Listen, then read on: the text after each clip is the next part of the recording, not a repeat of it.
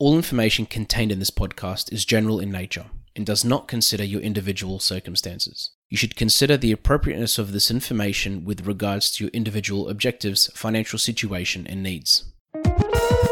Welcome to Sharing More Than the Sheets, a podcast to help you and your partner make better financial and lifestyle decisions so that you can both focus on the things that you love. I'm your host, Michael Curry, financial planner, green thumb, husband, and just dad.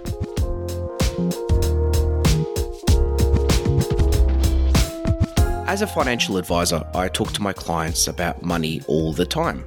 And when it comes to money, there are many different elements.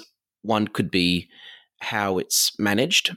One of it could be discussions that couples have about money. But behind the scenes, there is so much psychology to money. And with us today, I've invited Dr. Charles Chafin to join us to talk about this very, very topic. Doctor, thank you so much for joining us. Oh, it's my pleasure. Thank you for having me. It's I've seen a lot of your work on LinkedIn, and I know you've specialized in this area. You've done so much work on it. Can for those that haven't heard of you, can you maybe give our listeners a bit of background about what you do, and I guess what has brought you to this point, and even your most recent book as well? Yeah, happy to. So my area, I started in education and cognition, how we learn, and moved over to my research on attention, and still write in that area. I have a book called Numb that just came out last year on attention.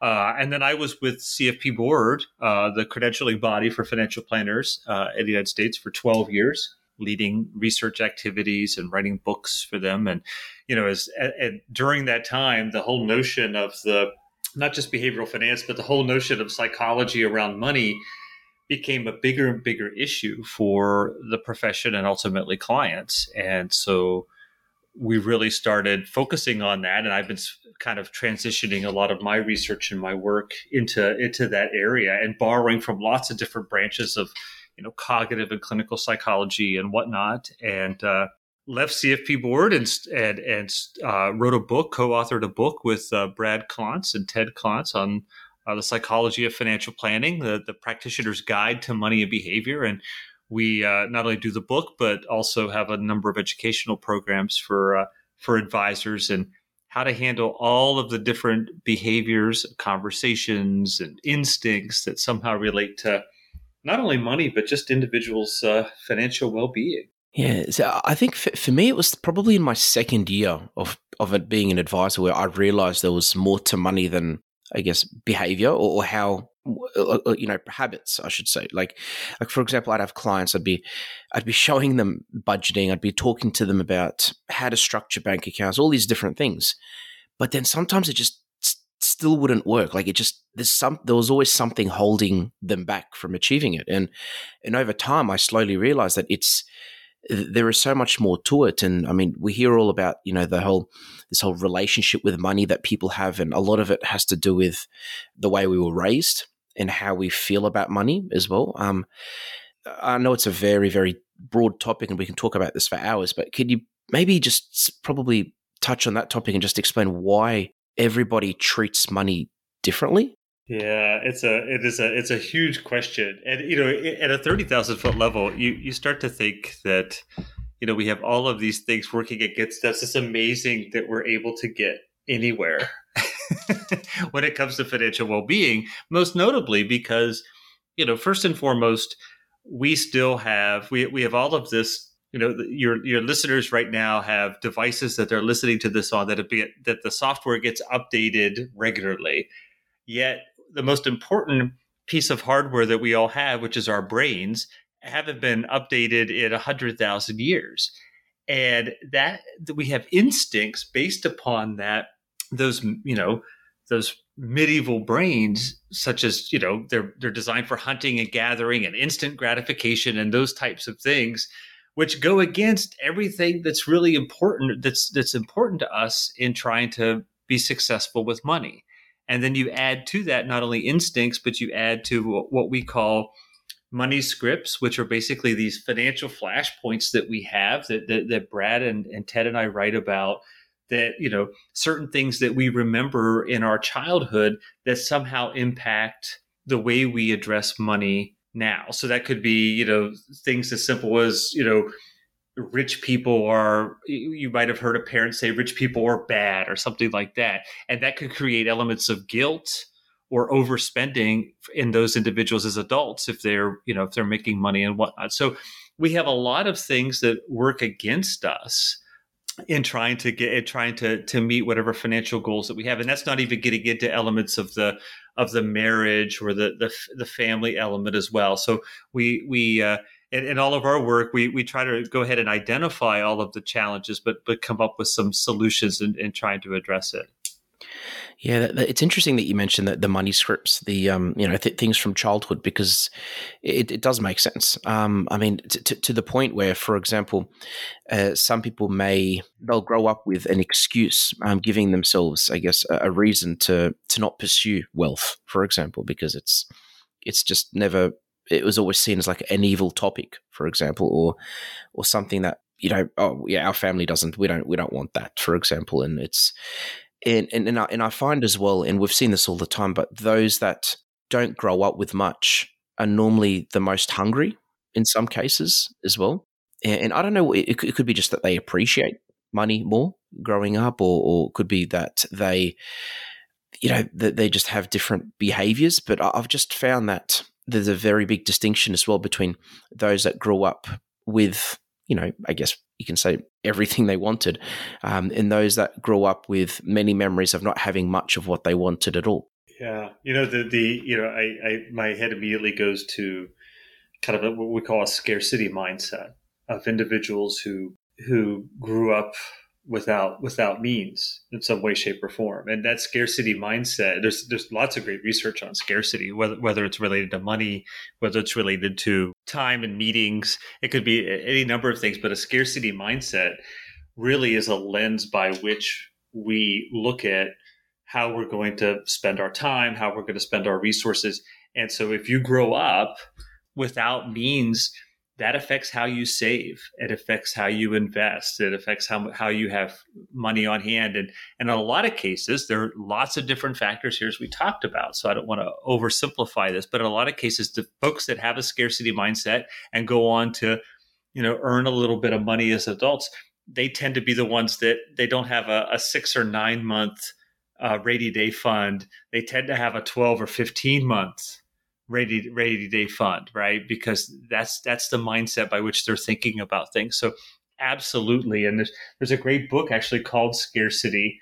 And I can send that over to you if you have show notes or whatnot. That's a really fascinating look at how we kind of look at when we have less and how that impacts our behaviors. Yeah, okay. Because even you're right, in those cases, I feel like, and again, this is just talking to clients. I'm not a expert in psychology in any way, shape, or form, but the impression that I get is that they're holding on to it because it's something that they never used to have, and I feel like, and I hear this from clients regularly, but there's even an anxiety sometimes when it comes to touching their money.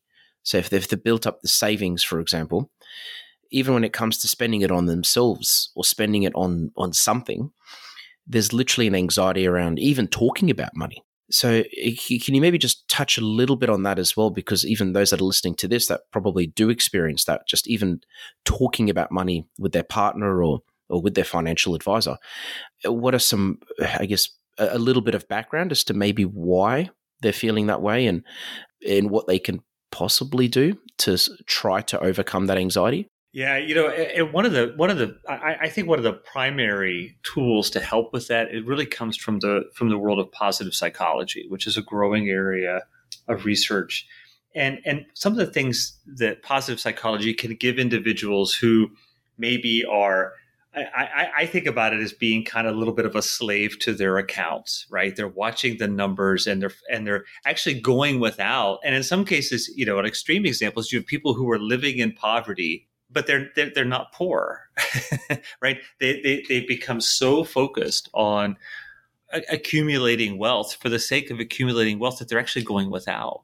And so what positive psychology could give us is really, okay, how can that wealth transfer to a life well lived, right? Or goals that are met, and so a lot of cases, what an advisor could do, and something that we write about and we teach about, is really, okay, where do we want to be in 5 years? Let's take the money out of it. What does a normal Tuesday look like for you? And it doesn't even have to be in retirement. It could be before retirement. And let's walk through what that day looks like and who's part of that. And then let's talk about how the means that this individual, this client, or this consumer has accumulated, how can it help achieve that? So now we're using that wealth as a way, a powerful tool to get people to where they want to be, as opposed to really focusing on those numbers. So that's one of the primary areas I think about positive psychology more than anything is let's use this not, and that's why sometimes I don't like, and this is kind of controversial, by the way, but when you think about the term wealth management, it really isn't about wealth management. It's about managing the individual's life goals and their financial well-being, as opposed to managing the wealth itself. So always thinking about it as a tool to a better life. And I can very strongly agree with that, because for me, it's about giving people clarity about what they want in life. And once they have that clarity, then everything else normally falls, it just becomes clearer, because money is money. And I say this regularly, even to my clients or to anyone, that, money is money, but without goals or without a purpose behind it, it literally means nothing. Because when do you stop saving? When do you stop working? How much do you need to save? How much do you need to invest? Like it literally means nothing unless it's tied to those goals. And I like that you mentioned that 5-year thing, because it's sort of taking money away from the conversation for a second. It's just saying, look, put money aside. What would you like to, where would you like to be? And then as a financial advisor, I guess it's our job to bring money back into that picture and be like, okay, to do that, this is what you need, because there might be some limiting beliefs around what they can and can't do. Yeah, absolutely. I didn't mean to cut you off there. I couldn't agree more. And the, the notion of goal setting, and we talk about this a lot. The advisor sometimes is the only person that asks a client, a human being, what do you want your life to be like? What are your goals? And so a lot of people haven't really examined it, right? They haven't really had that space to talk about not only where they want their life to be on a Tuesday, but where do they want their life to be, in 5 years, or where do they want what are their goals? What are their goals for their family and whatnot? And I think more and more, not just with the pandemic, but just, although the pandemic's part of it, but more and more people are isolated and lonely, and they're not getting that space to really reflect. And I think as advisors, it's no longer just about asking the question, but it's also giving that space to think about those big questions, because it's not as if people are just articulating these things to themselves or other people. In many cases, they haven't even thought about it. And so I think there's an opportunity for people to really sit back and say, where do I want my life to be? And talk to their spouse or partner if they have that relationship in their life, and say, where do we want this to go? And be thoughtful and deliberate about it, maybe for the first time. These podcasts have been brought to you by Better Financial Planning Australia. To book a free 15-minute phone chat, visit betterfinancialplanning.com.au. And on that point as well, you've probably seen this just as many times as myself, and this was actually half the reason I started this podcast show, but couples don't talk about money enough, I've found. They literally talk about everything else in their life, but they don't talk about money, and especially before marriage, or before they get serious. And even after, there are couples decades later after marriage that still have separate bank accounts and all the rest of it, which is okay, but they don't even talk about what they have and what the other person's doing and what they're working on together. Does that stem from a lot of what we just talked about? Yeah, I think it does. I'm not a clinical psychologist or work in the marriage and family area. I know the research well, and we write about it. And I do think it does. I think it also, there's an element in some cases too of shame. In a lot of cases, and particularly if one of the members of the couple is bringing debt into the relationship, they may not want to disclose the credit card debt or even student loan debt or something like that could be part of it. And then you also have, relative to what we talked about earlier, that you're going to likely have different financial flashpoints between that couple. There are different different situations and experiences that each person has been taught in that relationship relative to their upbringing about wealth or about poverty or about investing or about saving and whatnot. And so you're likely, as you said, you're likely going to have issues there. And tied into all of that, just to get the whole thing out on the table, in a lot of cases, people are more guarded about their financial information than they are their medical information. Right? It is such a seen as such a private element because there's elements of shame associated with it, or people. In a lot of cases, there's research that shows that men in a lot of cases inflate their earnings and whatnot to be more attractive to a potential mate. Well, at some point, the rubber's going to hit the road at some point if the relationship continues on. So, I think that one of the ways that you can start that process, again, this isn't my area, but one of the things that you can start that process is going back to what we just talked about. What are our goals together and what's it going to take for us to get there? Where do we want to be? Where do we want to live as a couple together in 10 or 15 years or in our retirement? And what's it going to take for us to do that? And that could begin that process. So now we're putting out a North Star for us as a couple. We're not thinking about our accounts or comparing accounts if we've got separate accounts and have never discussed that. But let's have what our goals are together for one another and what's it going to take and how can we each contribute to meeting them. Yes. And I think that discussion will just develop over time. And the way I see it is as long as the dialogue is there and as long as it's being discussed, I feel like it will just naturally develop from there, compared to not talking about it or not knowing where to start as well. Because sometimes when you ignore something or I guess when you're scared about talking about a topic, it's sometimes there's that awkwardness. Okay, how do we bring this up? What do we talk about? Or how do we start? It's just, I think just like anything in a relationship, it's just something that develops over time as well. It does. The notion that, and we write about this in the book and we talk about it, this notion of financial infidelity though is significant. So, what happens if one of the members of the couple has debt that they haven't disclosed to their partner or spouse, or has another source of income that they haven't disclosed to a partner or spouse? And those are significant issues, and those are not necessarily, normal issues, but those require, in a lot of cases anyway, some professional assistance, maybe from a planner, maybe from a marriage and family therapist, maybe from another therapist of some sorts. Those are significantly challenging issues, but absolutely, back to the point, there's got to be a point to begin that dialogue. And to me, it seems that starting with goals is the best place, because if it's a goal, it's something that you're both excited about in the relationship, that's great for the relationship on multiple fronts. But from a financial perspective, then it's like, okay, how can we both contribute to get to that exciting place that we both want to be? And that can at least start, if there is a breakdown in communication regarding money, that can at least really start to kind of melt the ice, if you will, to get both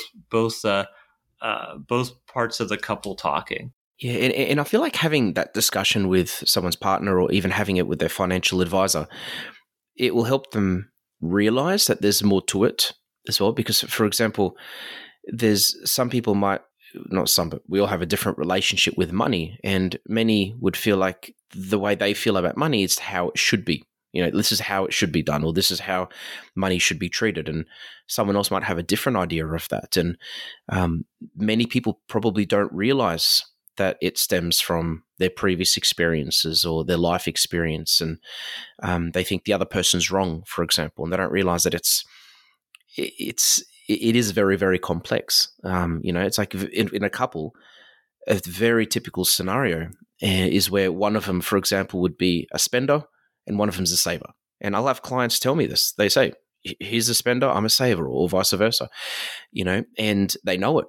And I feel like they just accept it many of the times, and they don't realize that maybe they can work on it, or maybe there's a happy medium that they should try to find. And I help them with that, of course. But I could see that causing a lot of issues as well, because if they each just accept their relationship with money and says, no, he's always going to be spending, I'm always going to be saving, I feel like that doesn't lead to a happy relationship. And it's, in a way, I see it as a recipe for disaster.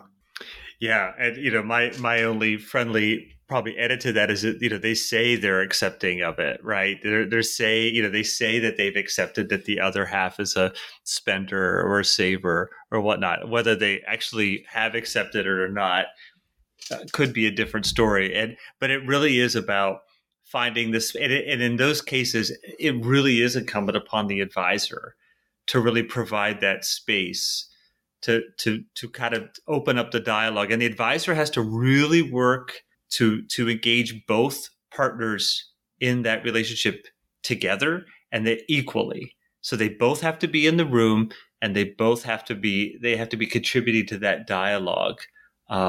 You find with some advisors, it doesn't happen all the time, but it happens all too frequently, where there is this, difference. One's a spender and one's a saver in the relationship, and the advisor's only talking to the husband, or just talking to the wife and not talking to both. And you have to invest the time, both as an advisor as well as a couple, in everybody being together to have the space to talk about these things. Yeah, exactly. I could not agree more. And if that doesn't happen, it's almost guaranteed to cause some sort of resentment, if not straight away, or down the track. Where and it's not functional. Like, from a financial point of view, it's like having two business owners. One of them is doing things one way, one is doing it the other. The business is either just going to be treading water, or it's eventually going to sink. It's never going to excel, or it's never going to improve. No, it's not. And, you look at the research, which is, tangentially related to what we're talking about, but there's lots of research on that, the term they call the household CFO, right? Which is essentially one person within the relationship is handling all of the money. And that has disastrous consequences as well, in the sense that what happens if the relationship ends due to death or divorce or separation or whatever it might be. And there are lots of data, particularly here in the States, about how disastrous that is. If the CFO is no longer, if there's no longer a household CFO and the one partner's on their own, what tends to happen is you would think that person says to themselves, well, I don't know a lot about this, I need to learn more. What tends to happen is that there's more avoidance. They actually start to avoid an advisor. They start to avoid learning more, even on the web, or getting more resources. And of course, that makes a bad problem even worse. And so having that equal partnership, whether it's because one's a spender and one's a saver, or there's different financial flashpoints, or because that there's one member of the couple as the household CFO, having that equal relationship is critical for happiness, but also it's a bit of an insurance policy in the event that something happens in the relationship. That's true. And also the other side of it, that I've seen this personally, with some of my clients, is where there is the CFO, and that person happens to be really bad at managing money, or they don't have the skills, essentially, and then suddenly there's even more blame happening, because the person that wasn't managing the money says, "Oh, you've stuffed things up," and then the person that was managing it is like, "Well, didn't see you doing anything," So it's. Yeah, so sometimes it's the one that's more skilled with money or enjoys money more that does become the household CFO, but sometimes it's the one that pulls the short straw as well, and that just decides to deal with it because the other person doesn't want to, and then suddenly it's like the unwanted child in a way.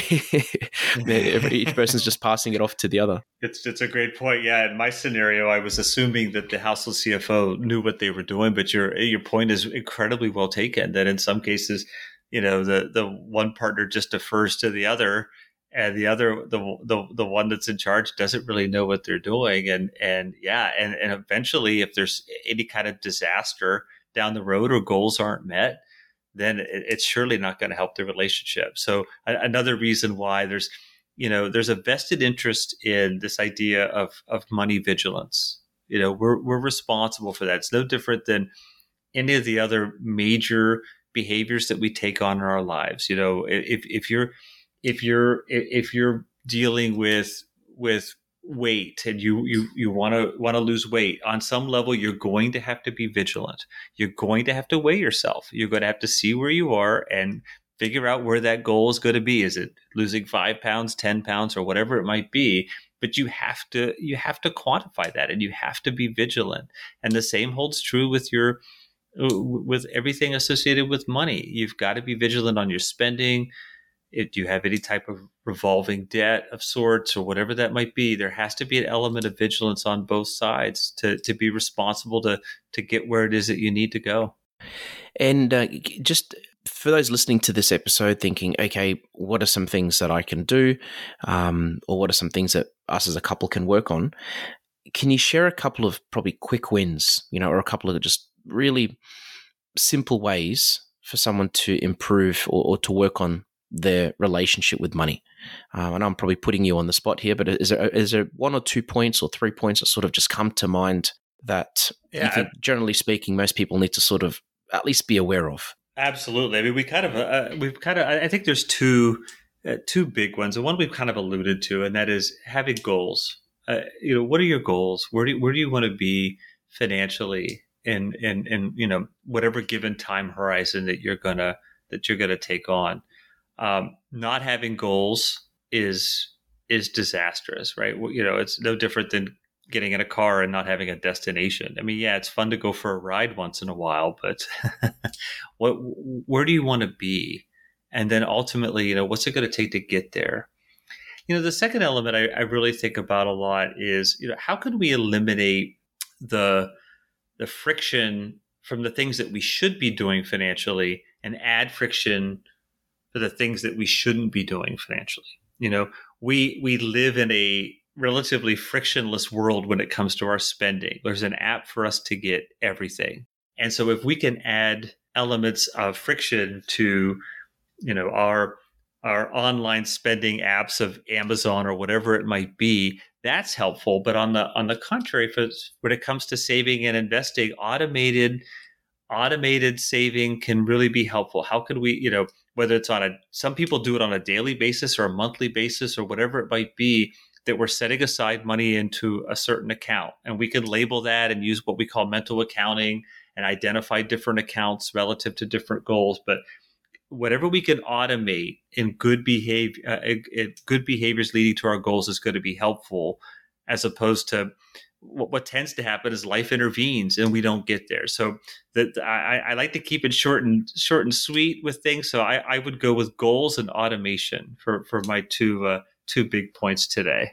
Yeah, no, very, very handy. Honestly, very handy points, and I'd agree with both very strongly. It's sometimes in these situations as well. It's keeping it simple. It's not complicating things too much, and focusing on the small wins. I've noticed, when it comes to looking at anyone's financial situation, or looking at talking to a client about a budget that they've never had. I find it's baby steps in a way, just to sort of keep it simple, go for the quick wins first. And I feel like momentum creates momentum and boosts confidence as well. Absolutely. We start to see a change in behavior. And again, I think about that in terms of money. I think in terms of health, going back to this idea of this weight loss example, when you have a goal of losing weight and you make a behavior change of sorts, and then you weigh yourself a day, 2 days, a week later, and you see a result. You've lost a pound. There's no better feeling than going, my behavior change is working. What I'm doing is working. I haven't reached my goal yet, but I'm going to continue forward because what I'm doing is working. There's nothing better than that. And we can see that too when it comes to even simple saving or starting some sort of index fund where we're putting aside $25 a week or even a month to just start that process, begin that journey can be absolutely critical. Doctor, thank you so much for joining us. It's been an absolute pleasure. I guess if anybody wanted to contact you, or if they wanted to learn more about your book, or your books, I should say, what would you say is the best way for them to do that? Sure. It's been my pleasure to be here. You could visit psychologyofinancialplanning.com to learn about our new book coming out in September. It's available on Amazon or all the other platforms. And also have a book called Numb, which gets into the attention and information age. And you could find that at charleschafin.com. Thank you. And I'm sure we'll probably have you back on the show at some stage in the future as well, because this discussion has been so insightful. Honestly, it's I get excited about it. And I know many people listening to it are probably having a few aha moments as they are listening to it as well.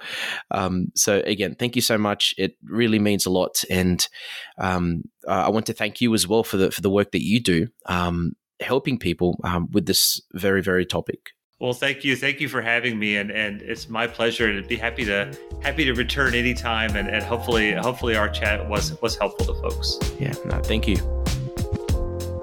Thanks for joining us on Sharing More Than the Sheets. Please make sure you subscribe to be updated with future episode releases, and feel free to share this episode with any friends or family that you think it might benefit. Please visit us at sharingmorethanthesheets.com.au to submit questions or requests for future podcast topics. These podcasts have been brought to you by Better Financial Planning Australia. To book a 15-minute phone chat, visit betterfinancialplanning.com.au.